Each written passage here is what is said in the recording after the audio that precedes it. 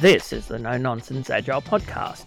Join us for weekly discussions on Agile, product development, and leadership, with world-class experts who provide valuable insights and practical advice for industry professionals. Subscribe now to learn the latest trends and best practices in the field.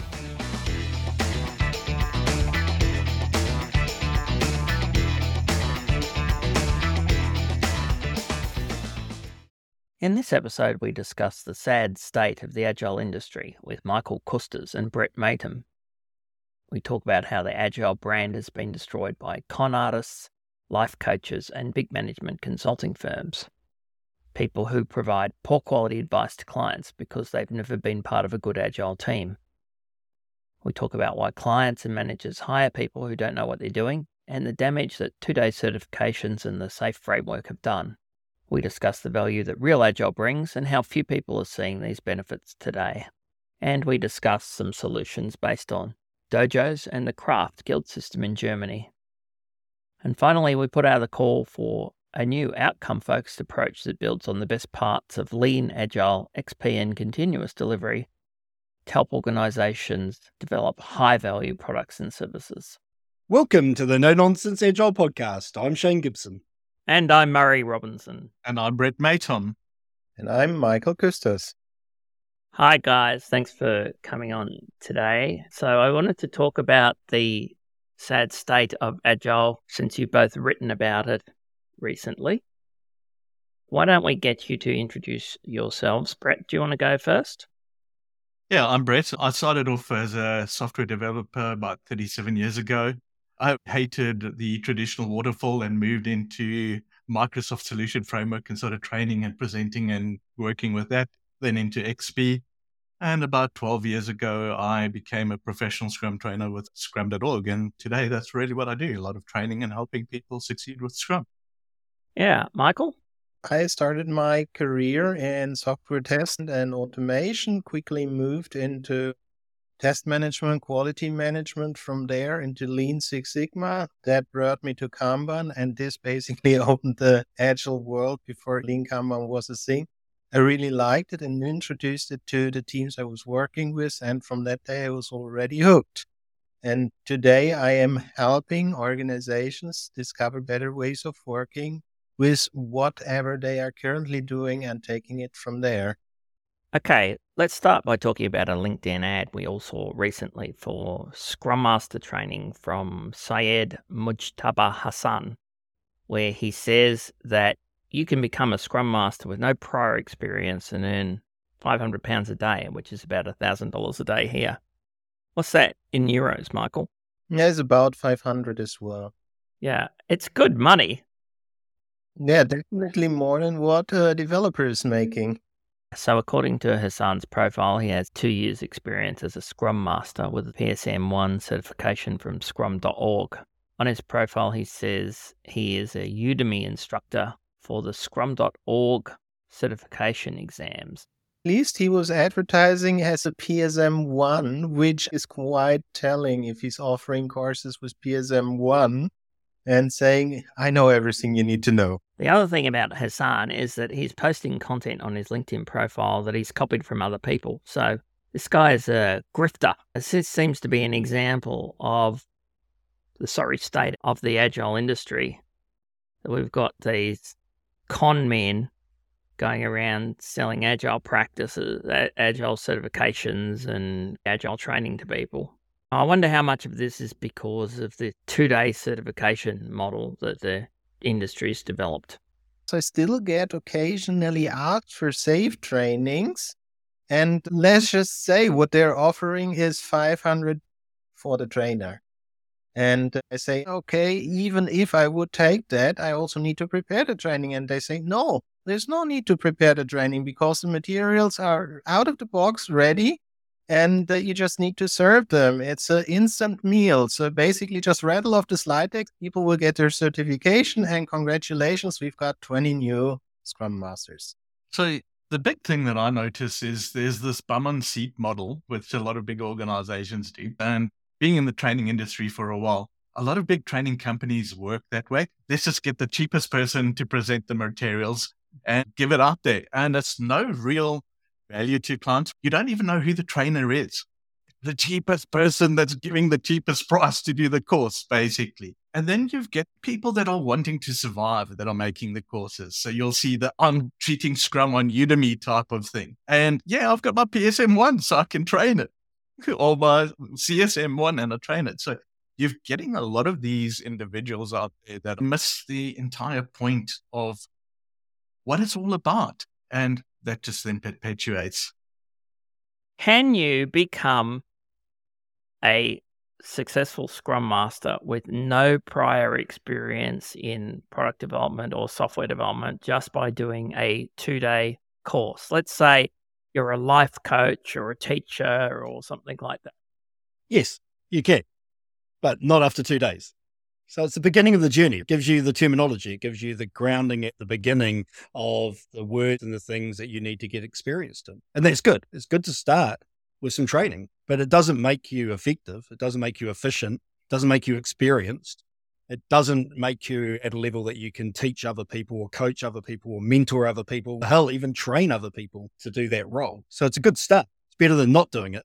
It's, hey, come, I'll teach you what a bicycle is. This is the wheel, this is the handlebar, and this is how you ride it. The real work is getting on and learning to ride the bicycle. So those courses are just teaching you what the bike is and telling you what to do. The hard work is actually learning how to do it. I'll take it further. To safely ride on a bike and to master traffic are two very different things. And even if I can get a team to use Scrum, that has nothing to do with helping the team survive and thrive in the business world. Now, Brett, you wrote an article about all these life coaches becoming Scrum Masters now. Do you want to just summarize what that article was about? So this is a pet gripe that I have about the coaching world. We are business coaches. We are helping companies build products and make a profit. It's specialized coaching. Now, the life coaching side, I've seen more and more adverts coming on, more and more people talking about teams and psychological safety and all that fluffy stuff. Don't get me wrong, that's important. But what is more important is we are here to help product development succeed in an organization. It's a different type of coaching. It's not about life coaching. And that article was really having a crack at all these people coming in as do life coaching. And it's actually setting that business up with false expectations and potential failure. Yeah, I am really annoyed at all of the life coaches who now think that because they've done executive coaching, they can be an agile coach. And I'd also include all of the HR managers who have been associated with an agile transformation, who do some sort of certification with IC Agile or International Coaching Federation, and then go out and sell themselves as agile coaches. I have seen agile coaches at major corporate retailers in Australia who are getting paid $220K a year or something, who have never been in an agile team and only got their agile coaching certification 1 year ago. It's just bullshit.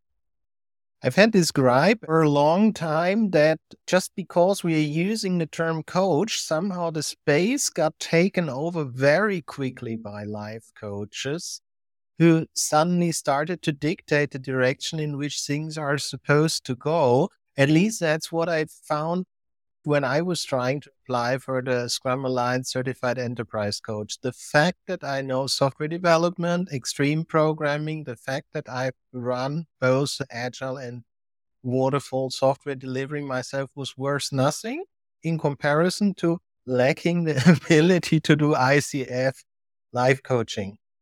And that one was something I didn't have, and suddenly I was not an Agile coach.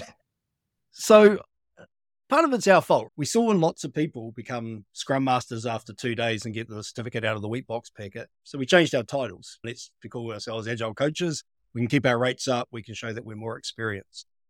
But we've left ourselves open by using the term Agile Coach. If we were more specific, if we said we were an Agile Coach in software development, or I'm an Agile Coach in data and analytics, I can't coach a software development team, but I can coach a data and analytics team. That's my expertise.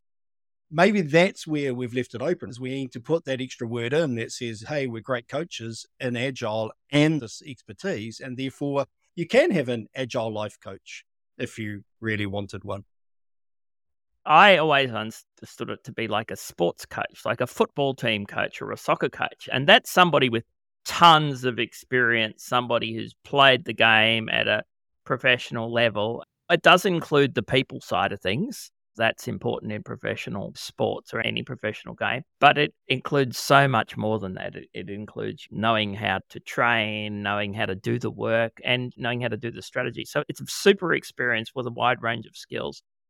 And I think the life coaches just saw this term coach and thought, woohoo, money, and just came running in and redefined it. And they've used the International Coaching Federation to do that. I had a similar experience to Michael where I went for the IC Agile coaching course and I got assessed by a HR change management person. And this person failed me because I offered some advice in a mock study. She said, the definition of an agile coach is that you do not offer any advice. You're very curious about the person and you ask questions about the person and you help them make plans about how they can improve things for their situation. And I think that's just frankly bullshit. My entire professional experience was not just ignored, it was bad to have it. That was the way she was talking about it. That was my experience. Yeah, I had the same kind of experience, and I'm no longer even using the term Agile coach to describe myself. I say I'm an enterprise coach.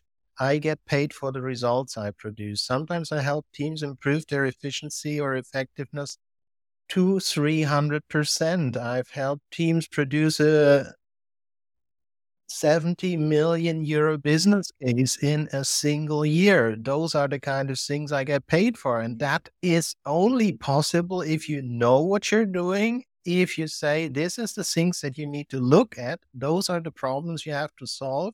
And that is why it doesn't work the way you're currently doing it. And a life coach would never do those kind of things. Yeah, with Scrum trainers, we've always been saying it's a Scrum Master. And the Scrum Master works at multiple levels.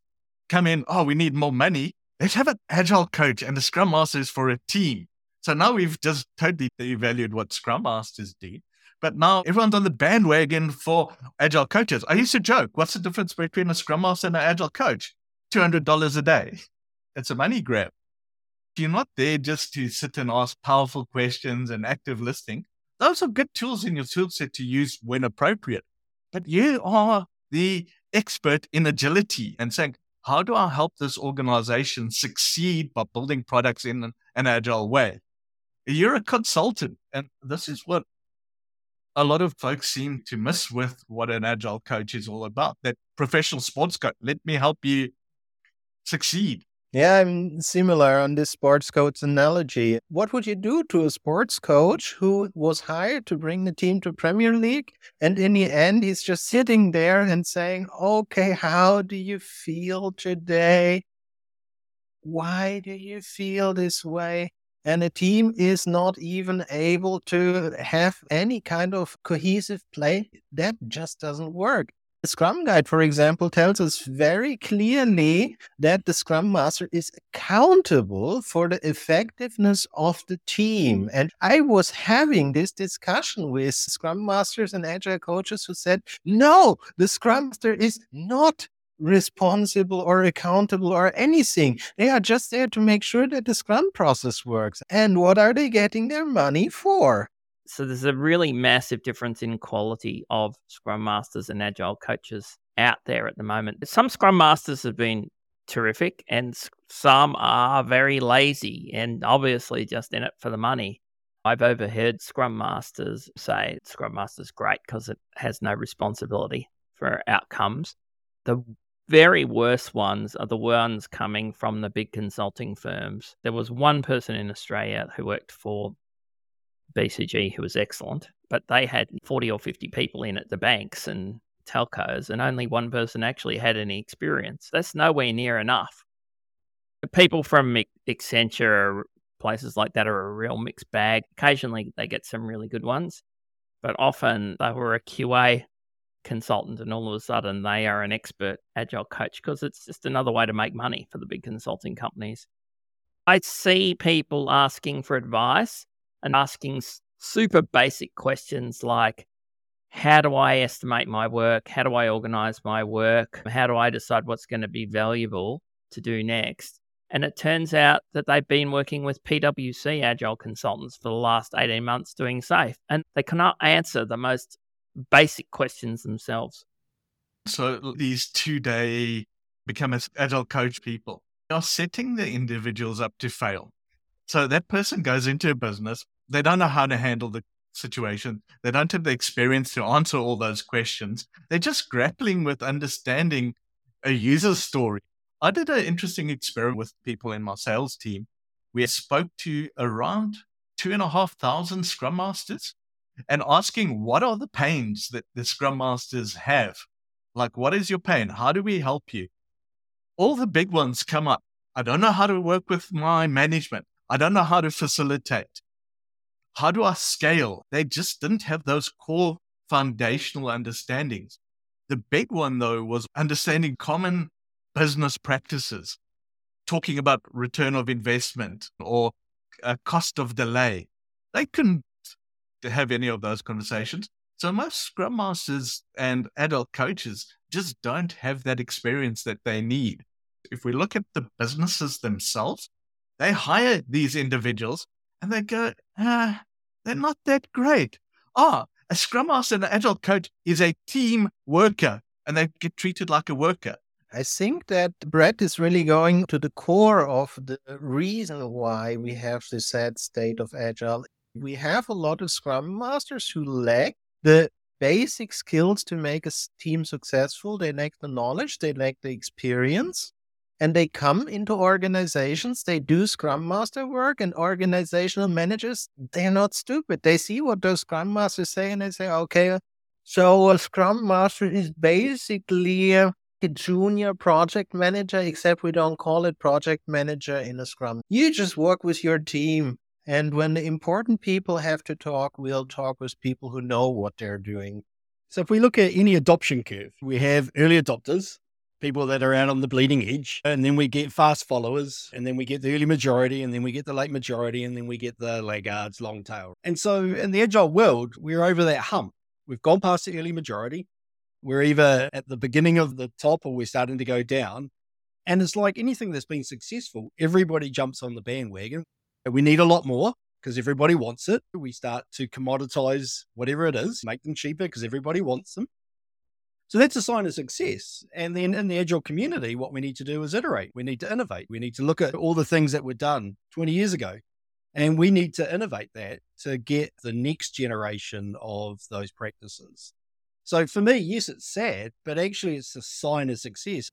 I could say that we have failed ourselves as a community massively here. This entire certification thing, do a certificate and you are an expert. The first time it really kicked off was with Six Sigma. They really professionalized this industry of punching out certificates so that you can earn money in a specific role.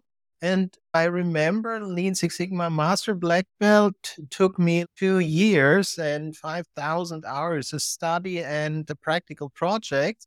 Green Belt you could do in half a year if you were doing fine. And then they squeezed down the time, and in Agile we brought it to 2 days. And that is not an improvement of quality. And to come back to your point of when something is successful, then it gets adopted more often. If we look at other industries like medicine and the legal profession, they set bars for people who can enter. And I'm not saying every doctor or every lawyer is great, but they have professional standards. And we've reduced our professional standards to the ability to put our bum in a seat for 2 days. I think we failed horribly. So I go back a lot further and I look at the early certifications, the Novell stuff, your certified Novell engineer and your Microsoft systems engineer. They were all massive fads and I was part of it. I was training MCSEs and MCSDs left and center. Everyone wants that because hey, I can get a higher salary. I personally hate certifications. I do it because it is a supply and demand problem. If I could throw the certification up, I would. But you know what the first question I always get asked when someone wants a course? Do I get a certificate? People don't know. So they are writing, posting and saying, I'm an expert, but they don't know. And this is perpetuating more misinformation, and more people read it and it becomes the norm. It's that echo chamber effect. All right. And then taking it to a Dunning-Kruger effect, we're just getting more and more people on Mount Stupid. Shane, you talked about the demand side. We are now in the late adopters. So that's the second half of the bell curve. And it's become a very popular thing, was in the Harvard Business Review, and then all the big consulting firms have pushed it. And so now everybody knows they have to be agile. So all these managers who don't really know what agile is, don't really know what a good agile consultant or coach is, are hiring all these people because they have to be agile. But I think what's going on here is that they don't actually want to change. They don't really want to change the hierarchy or the bureaucracy. They don't really want to change the system of work. They want somebody who's really nice and gets along very well with everybody to come in and look after the team and just make them 5 or 10% more productive. So they're hiring all of these life coaches and HR managers and that sort of people because they're actually very skilled at being very accommodating and very agreeable. And the fact that they don't have any content, I guess these hiring managers can't tell. They can't tell the difference between somebody who's basically lying about their experience and has a 2-day certification and somebody who actually has a deep knowledge. And they don't understand what it is. I got told by a senior manager that it was my fault because somebody that I'd been coaching decided to resign, as if the only reason I was there was keep him happy. He wouldn't quit. Part of my job as a consultant is to do people consulting, but that's only part of it. And frankly, I was a lot of other things before I was an agile consultant. I was a developer, a BA, a product manager, a project manager. And I'm going back into that. I don't want to call myself an agile consultant or an agile coach anymore because I think it's lost so much credibility. And I find myself competing with people from PwC who have no experience and not getting anywhere. And I have so much more to offer. And anyway, I only got into this because I wanted to develop really good products and services. And that's always been the reason for doing it for me. That, and because I love the way that you work with people, it's so much better. But I'm going back to saying I'm an agile product and program consultant. I think we have two issues here. The first thing is when we look, the term that organizations need to be more agile, it was already advertised by Peter Drucker long before agile was a thing. And we as an agile community, we just jumped on the bandwagon and took advantage that this term used to have a meaning with management. And then we just changed the entire meaning. Nowadays, you ask people, what does agile even mean? And if you would ask the four of us, you'd probably get 6 or 7 different answers. And what was agile supposed to be about? It was just when the situation changes, you need to be able to change yourself and take advantage of the new situation. It didn't mean let's dump out the framework, enter some new roles on the org chart, and now we are agile. That is what it was never about. But we jumped onto this and we did that. A few years ago, I actually went for a client in a very big company here in Melbourne, Australia. And the person that was dealing with me turned around to me and said, Brett, by far you have got the most experience. But we are going to rather go with PwC because I know this is not going to work and get supported in the business. And when it doesn't work, I cannot get failed for hiring PwC. If I hire you, I would get fired. Definitely a lot of bullshit coming from management consulting. I just had one thing I wanted to touch on. You both said we've done this to ourselves, but I don't think we're in control of it. It's a free market. People just piled in from all directions. I can't control this, I can talk about that I think an agile coach is a sports coach. If the International Coaching Federation and PwC and Deloitte are all saying, no, it's a life coach, I can't control that.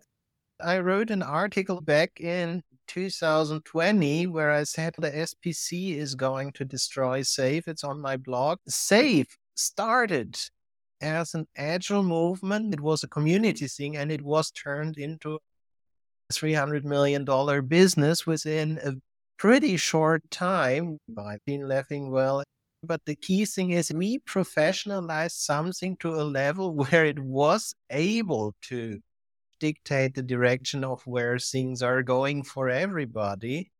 And so with we, I don't necessarily mean you or me as an individual, but this was people from the agile community who did build up those things to bring them to a level where they became so successful that those things were shaped in this direction.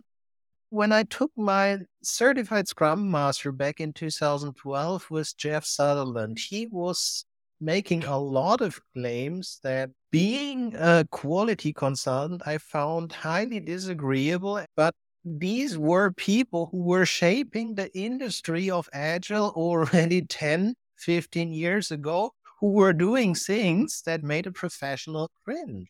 I look back into 2008 or 9, most of the big players, the PwCs and Deloittes, and weren't actually much into Agile at that stage. And we were having those problems then. All right. We were having the issues that we are having today. So I don't really feel that they've contributed. They've created a mass growth recently, 100%. But those problems existed there. I reckon it goes back further, even going to 2008-9. All the original authors of the Manifesto for Agile Software Development were all making quote of how bad Agile is. So I think it was already made. Now, hey, it was open, no control over it, and Scrum was also created with no control. Put it into the market. Of course, people are going to take advantage of it. Ken was pretty smart about commercializing the whole thing with certification. So the medical, the law, and the accounting profession actually start certification between the 18th and 19th century, right? So it's been around for a while. I'm wondering what forced them to do it? What forced them to create this club that locked everybody else out? And as agile practitioners, why didn't we do it? So I think it is our fault. I think the people that were early in creating this capability didn't put in the rigor. Now, what we're going to do about it, I don't know. We've seen other professions defend their profession using various mechanisms, and that's not something we've done as agile practitioners. Scrum Alliance did do this. They made it really difficult to become a Scrum Alliance trainer, but they did it to maximize their income because they were making like 300, 400 grand each in those early days. But they didn't put any restrictions on becoming a Scrum Master because that was how they were making their money. Yeah, I mean, there's this infamous story where even Dahl managed to get the certified Scrum Master accreditation. And Jeff Sutherland was very proud to announce that in his class, a 7-year-old managed to become the world's youngest Scrum Master. And at that time, I was already saying, okay, I would really love people to know more about Scrum because Scrum can be a real blessing for teams and it can really help to be more successful with our work. But somebody who's 7 years old, I would not want them to be accountable for the success of a team in a business world with all the politics going around, with the money, with the pressure, with the customer expectation. Those things are not what you can do after attending this course, but it was already at that time used in marketing as a kind of, this is what you will be able to do after just 2 days. And the people who were promoting it were the leaders of Scrum. So we've had a bunch of agile patterns. You can look at XP as a form of patterns. You can look at Lean, you can look at Kanban, you can look at Six Sigma to a degree. Why is Scrum the one that got the 2-day Weet-Bix certification and became the big adopter? And all the other patterns, they haven't disappeared, but there isn't the whole practices that we're complaining about, right? And those other patterns. Why was it Scrum that was so successful that it made it a sad state? It's because of the 2-day certification. XP decided under Kent Beck not to have a certification. Scrum under Ken Schwaber had the certification, and it was very popular and profitable. And that money meant that they could afford to pay for marketing and sales. So it drove the engine for growth. There is definitely truth in that, Murray, because yes, it was easy to go, hey, how can I get more money? If you go back into those days, we were stuck in the horrible waterfall hell, and XP was seen as for the programmers only because of the nature of extreme programming. Scrum appealed to people. What else can we do other than waterfall? We hate it. And it just came out at the right time. It was blind luck, if you ask me. They just positioned it at the right time, sent the right messages at the right time, compounded with a bit of the certification and the way it was learning. Yeah, but Scrum is arguably a small subset of XP.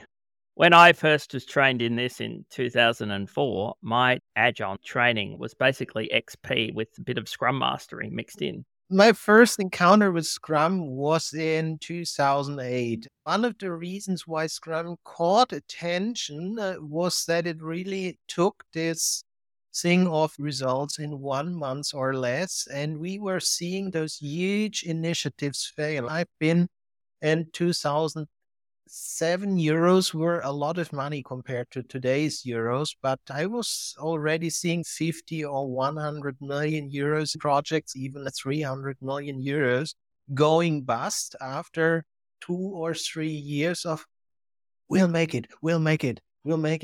Watermelons. Everybody knew this thing is red, this thing is gonna burst, this thing is gonna bust.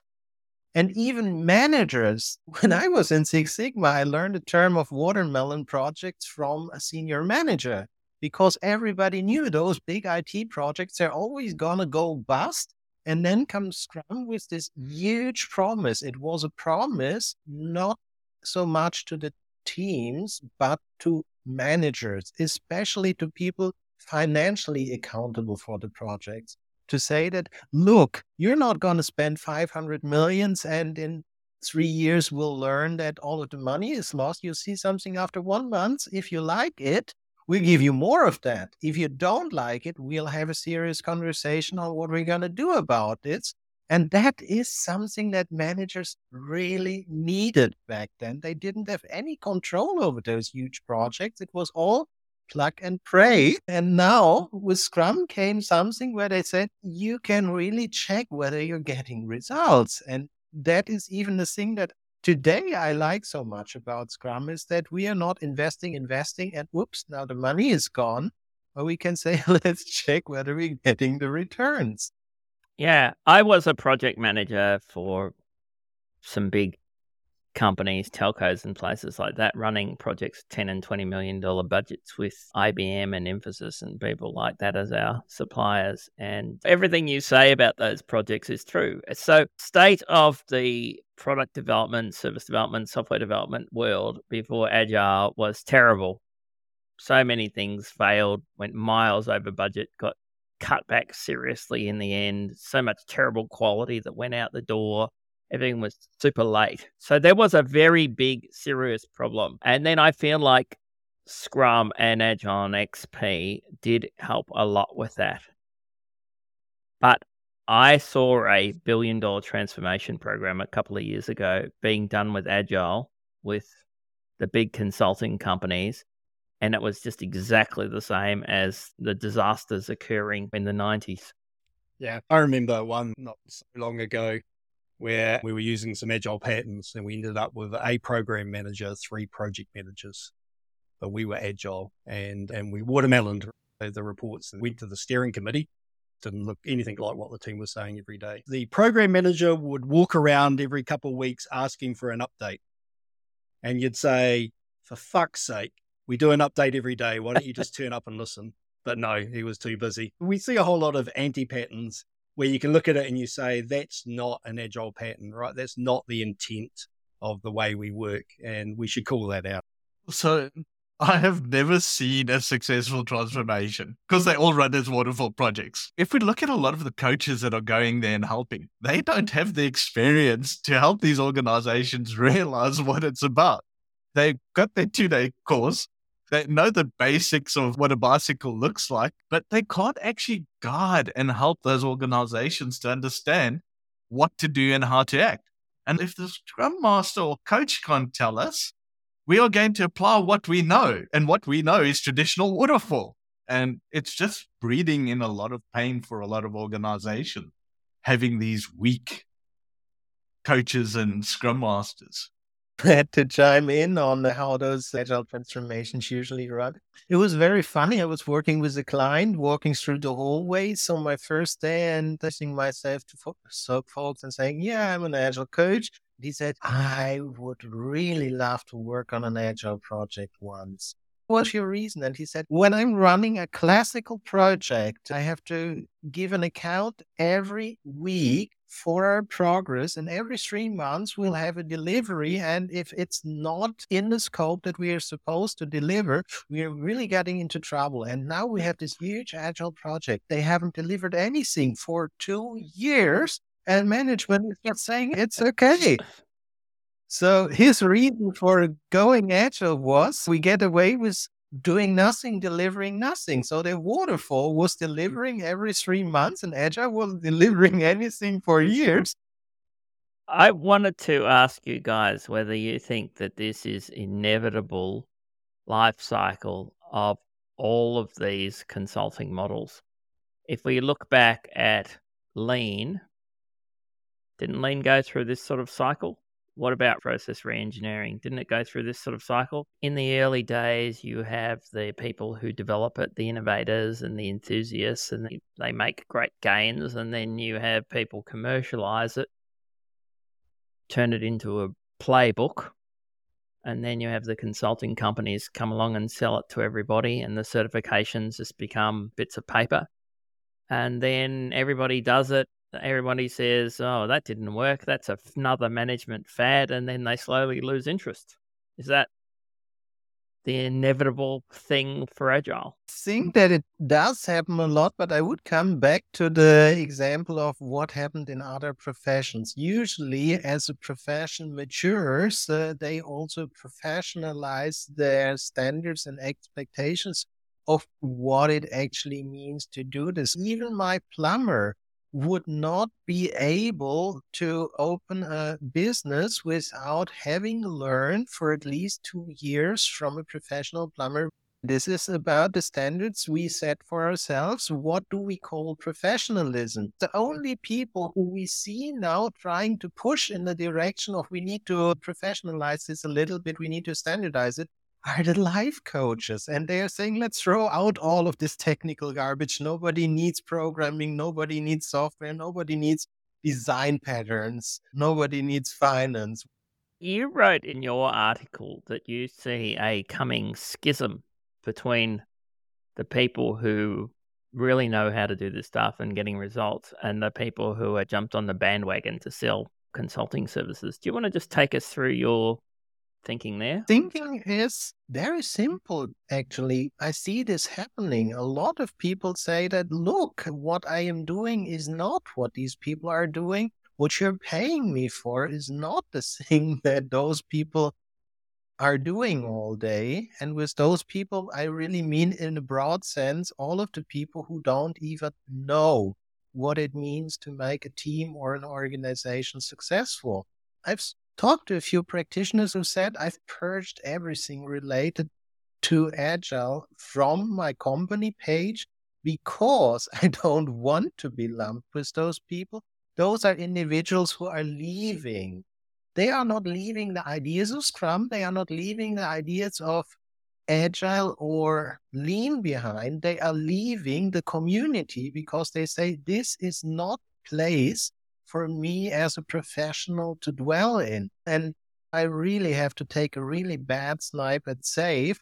With SAFe, you just spend $4,000, no experience required. You get your SPC, and then you start jumping out Scrum Masters at a rate of maybe 50 to 100 people a week. That is potentially possible. And so the rate at which we are bringing in people who lack everything that they need in order to make an organization or a team successful has accelerated dramatically in the last years.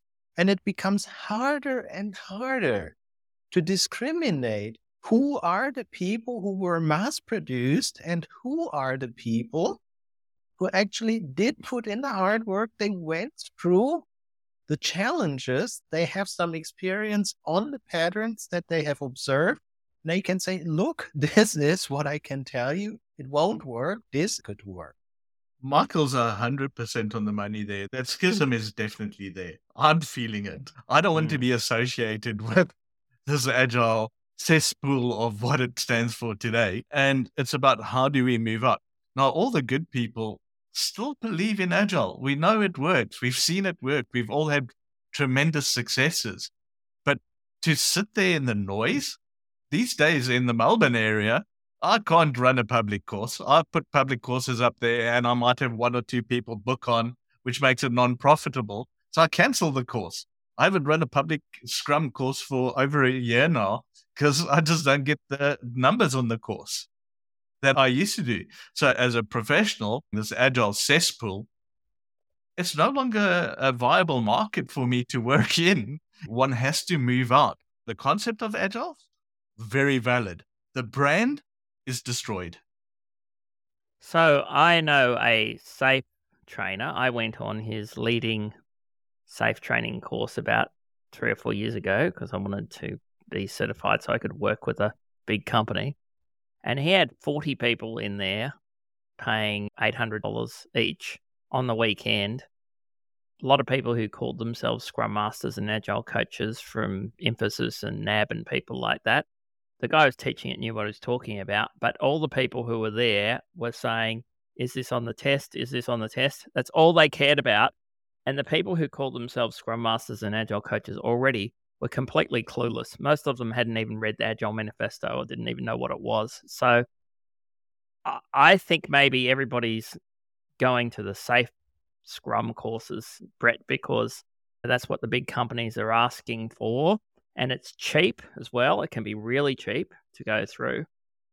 But I am going back to product management and program management. I was a professional commercial product manager, designing and developing products and running TV marketing campaigns earlier in my career. And I've done quite a lot of product development work for Census and Seek and other companies. I'm going back into that product program area and just to do it with Agile because companies don't take me seriously as an Agile coach or consultant. It's now some sort of junior PM team level role, and that's not the level I operate in.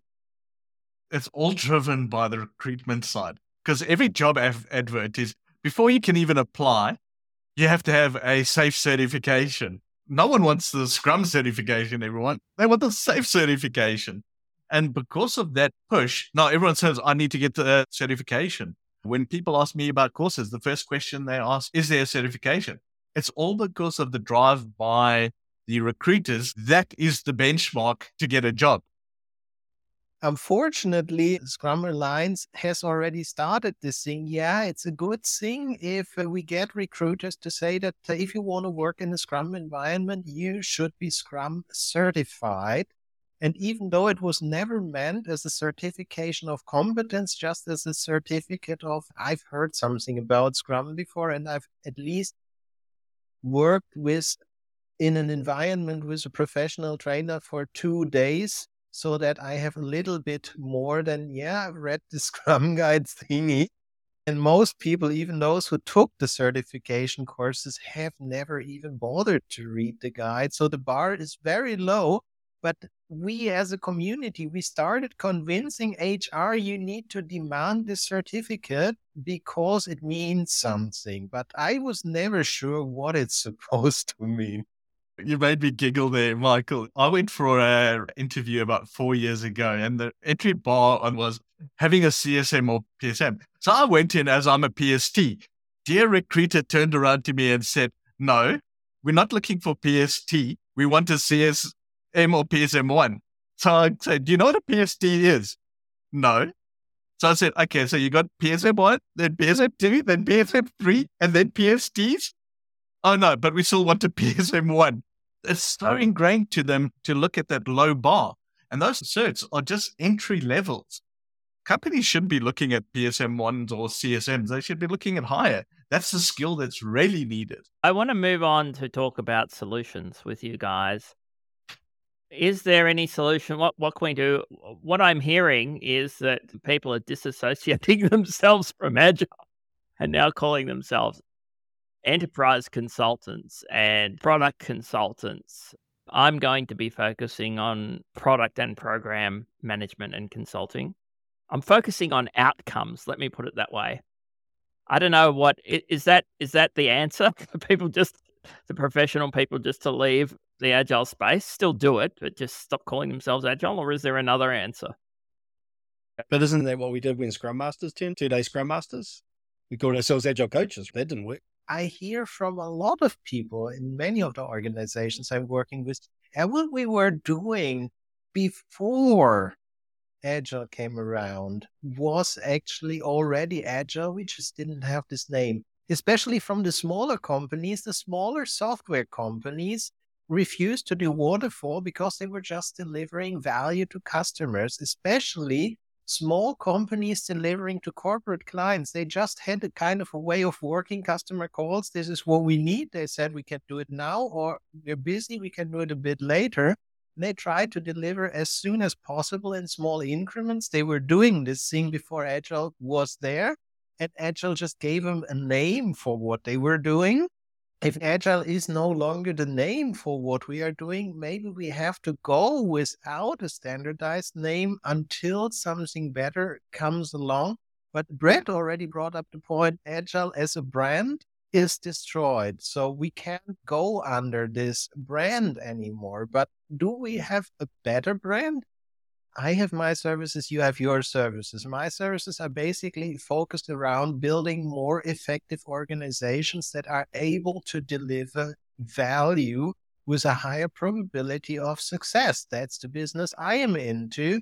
The people who formed the Agile Manifesto did it so that, for the same reason that we're talking about right now, they did it so they could have a common brand name that they could work under. They all agreed that they were trying to do similar things, and they got together and agreed on a set of principles and values and a common brand name. Now, I see other people have developed their own brand names. There's the whole Lean brand name. So Jeff Gotthelf said he scrubbed the word Agile, but what he was doing was really Agile, right? When he had Lean UX. You've got the Lean startup people. That's a lot like Agile applied to startups, but they removed the word Agile and went for Lean. So there's been this trend of Lean. Then there's continuous delivery, which I quite like. They've gone off on their own, continuous delivery and DevOps. They've created their own brand names. Maybe we should develop our own brand name that's more focused on outcomes, but I don't know what that would be.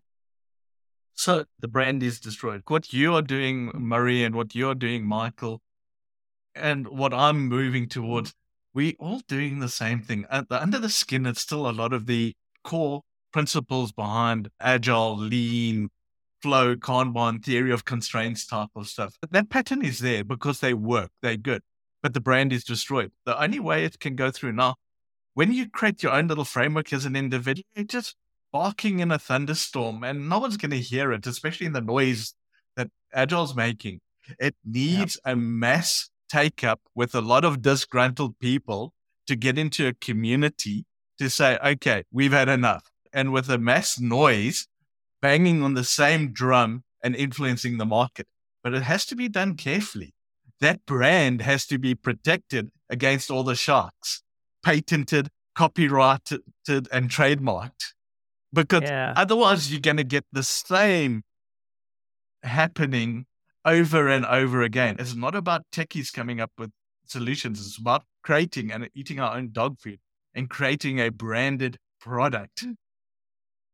I had a go with a few people of doing this with Agile too, but I'm going to say it didn't work. It didn't get enough take up and there was problems in the way it was done. So I don't know. I see a few people getting together and trying things. None of them are taking off, really.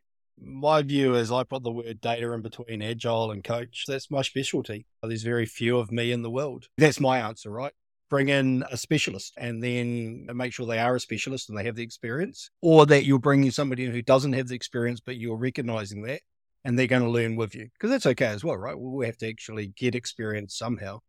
And that's my view until the next thing that's better than an agile way of working turns up. And it will, because it always does, right? I'm not sure it's going to be in my lifetime, but there's going to be another wave of change and early adopters, and things are better than the way we're doing things today.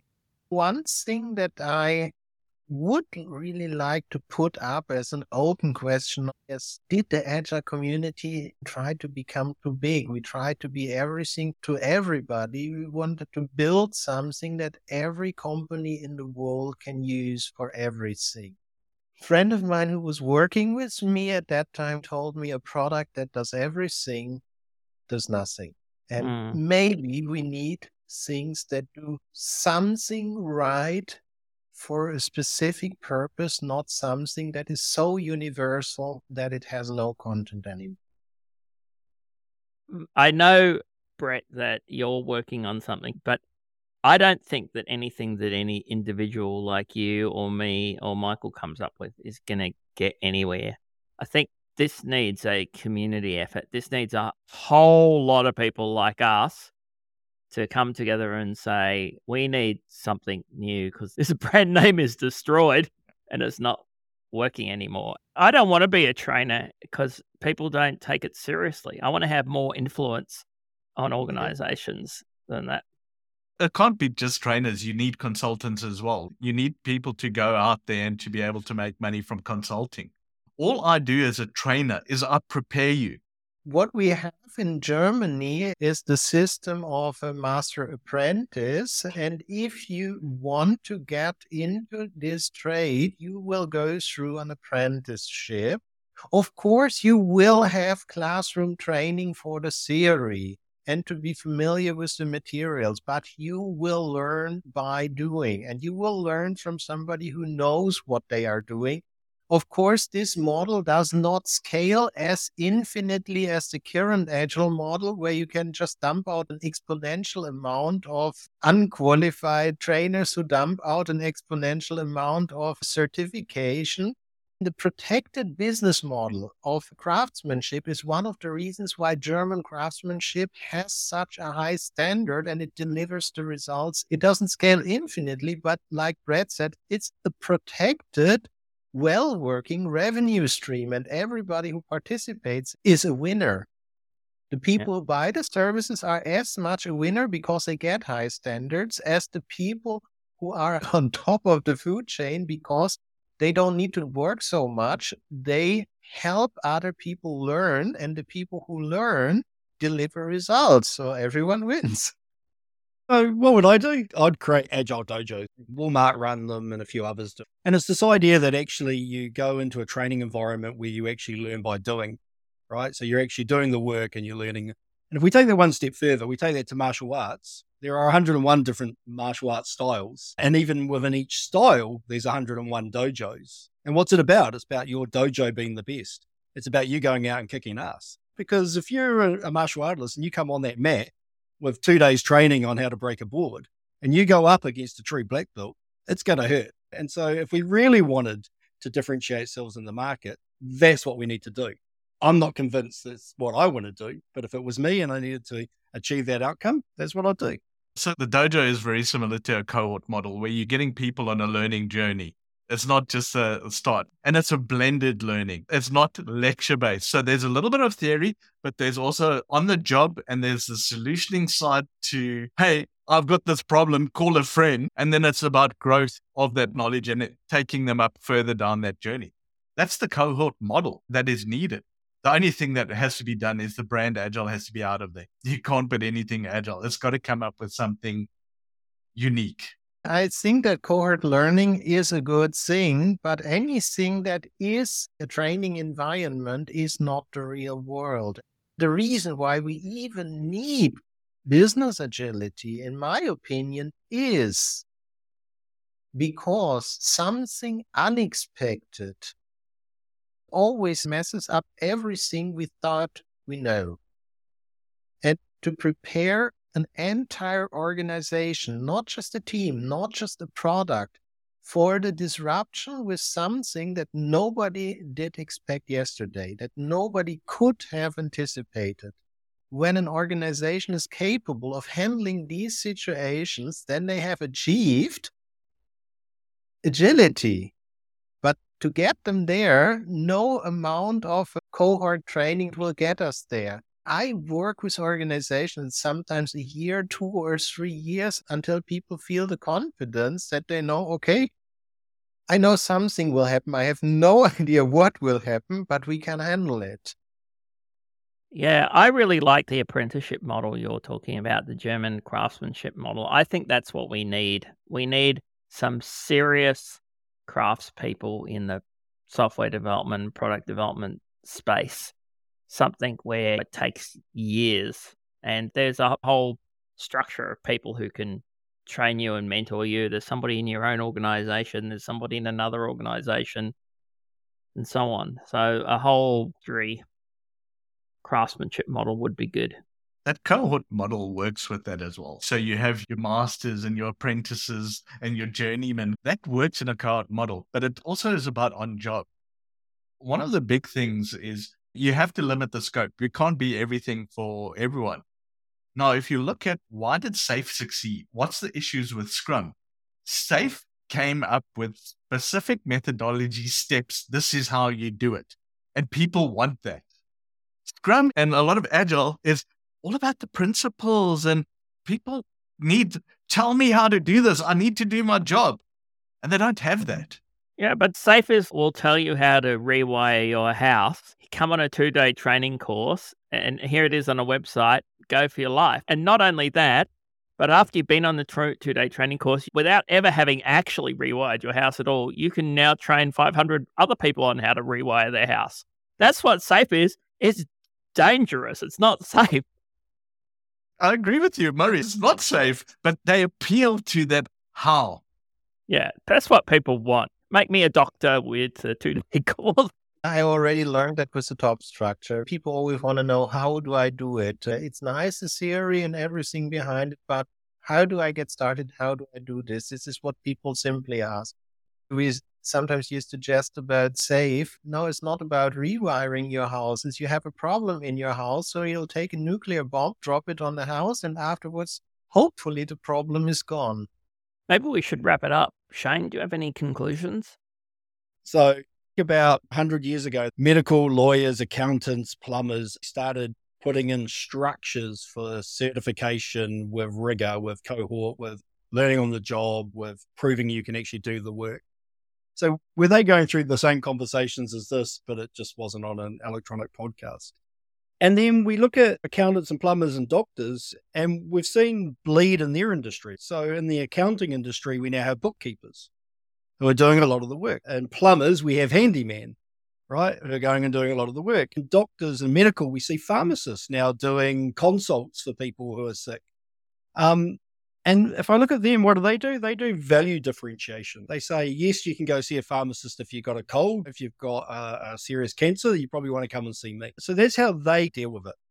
The other thing I think about is large FANG companies who, if you look at them, they behave in an agile way, but they don't do Scrum. They don't do any of the fancy words or the certification. They just deliver some value and a new way of working. I remember one of the first gigs I was lucky enough to do when I started my entree into this agile way of working, when I was down at a novice. I had an organization that wanted me to help, and the key stakeholder that brought me in, she said to me, okay, we're going to go change the way we work, but you can't call it agile because we've tried agile and it didn't work.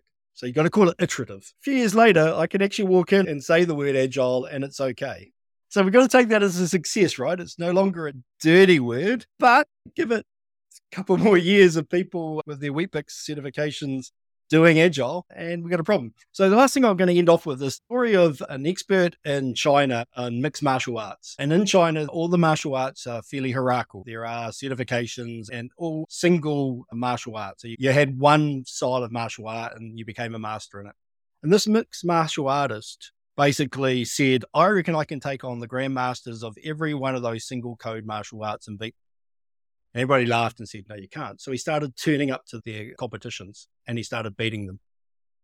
And so what happened was the Chinese government suspended his card, so he couldn't actually travel on the trains to get to those competitions, so he couldn't win. They used to get some friends and hop on the back of a truck and he'll get there and he'll still win. And for me, that's something I think we need to think about is, yes, we know it's broken, but putting up these barriers isn't the answer. So what is the answer? And I don't know. I didn't have an answer when we started this. I go back to that idea of cohorts, of dojos, of brand recognition with a group of people who you respect, who have come through the same journey you have and aligned to those principles. And for me, that's actually something we should attempt to solve, given the sad state of Agile. A brand needs to have a quality promise. And if you do not live up to your quality promise, you do not really have a brand that people would trust. And whatever the future brings us, we need to be very keen on our quality promise. Otherwise, whatever we do will just be a mess. Yeah, I think the Agile brand has been badly damaged by the low quality of work that is being done by people calling themselves Agile coaches and Agile consultants and Scrum Masters. You've seen an awful lot of people complaining on social media about they're a developer and their Scrum Masters clueless and not helping them. And you've got a lot of managers who are always skeptical anyway, don't believe in it. So unfortunately, it's become the next management fad, and it's got to the point for me where it now has a negative impact on me. And I think other really experienced people feel the same way. That's why I'm focusing on delivering outcomes using Agile, product and program management, because I have tons of experience in it. I'm not even worried about the negative impact on us as practitioners, because as long as I help companies achieve value, they know what they're getting. What I am mostly worried about is the negative impact it has on the people, on the organizations that are exposed to this kind of Agile way of working. Corporations are blowing millions, potentially billions on failed Agile transformations. They are hiring people for bullshit jobs. And developers are wasting precious time in their career doing things that do not really help them become better at software development. And that is the true damage that I'm worried about. A lot of the good people don't work for big companies. They work as small little businesses around the world. And this is hurting a lot of small businesses that are good. Experts out there that should be earning the good money out there, but they're struggling to survive and make ends meet. When I hear people talking about Scrum, I look at it and go, no, as a PSD, we don't teach Scrum like that. What you are talking about is nothing what Scrum is. But as a small little business trying to succeed, you're just noise and thunder. No one hears it. The consequence, as Michael said, the bad Agile is hurting people's careers. It's hurting companies, and it's just making it lousy for everyone that's working in it. But it's also giving managers what they want. So I see a lot of middle managers who want bureaucratic Agile because it's non-threatening. Oh, that is not my experience. Usually when people want to work with me, they have a problem to solve. Otherwise, okay, maybe they would go to a classical Agile coach who can ask them, how do you feel about your work? The middle managers, I know they have large organizations to run, and it doesn't work the way they currently do it with or without Agile framework. But they need a problem to solve and they need something that helps. Unfortunately, they are not in a position to discriminate what is being told helps and what really helps. I have a lot of experience in middle and senior management up to executive level. And there are a lot of people, as you say, who have a serious problem to solve and who are trying to solve it, and they need help. But there are also a lot of people who are out of their depth and operating on perceptions and brand names and struggling to hold on to their place in the hierarchy. And the consulting companies and big names like SAFe are very appealing for them. And those are the people they hire because it makes them feel safe. I want to go to what the answer might be. I think we need something new. I think, unfortunately, the Agile brand name's had its day. I still think, like all of you do, that what we're doing here is highly valuable. We call it lean, agile, UX, continuous delivery, XP, DevOps, lean startup. It's all the same basic idea about delivering value early and often, accepting uncertainty, doing experimentations and learning quickly, both in the products and services we're developing and also in our organizational processes and how we design our organization. So there's something very real and very true and very valuable there. It's just the Agile name has lost it and we need something else. I don't know what it is. Maybe people listening to this will have some ideas. Maybe we need a group of people to come together and come up with something new. Or maybe somebody is going to come up with something and we can all involved in that. We got a problem to be solved. I think we've defined it pretty well. I don't know what the answer is. I do. We just rebrand ourselves to be called eLIGA coaches, which is Agile spelled backwards. And we can use the buzz line. We're the only coaches you can look in the mirror and it makes sense. Shane, you spend too much time in Oracle pre-sale. That's good. I like it. All right. I think we should wrap it up. Thanks very much for coming on, guys. It was fun. That was the No Nonsense Agile podcast from Murray Robinson and Shane Gibson. If you'd like help to create high-value digital products and services, contact Murray at evolve.co. That's evolve with a 0. Thanks for listening.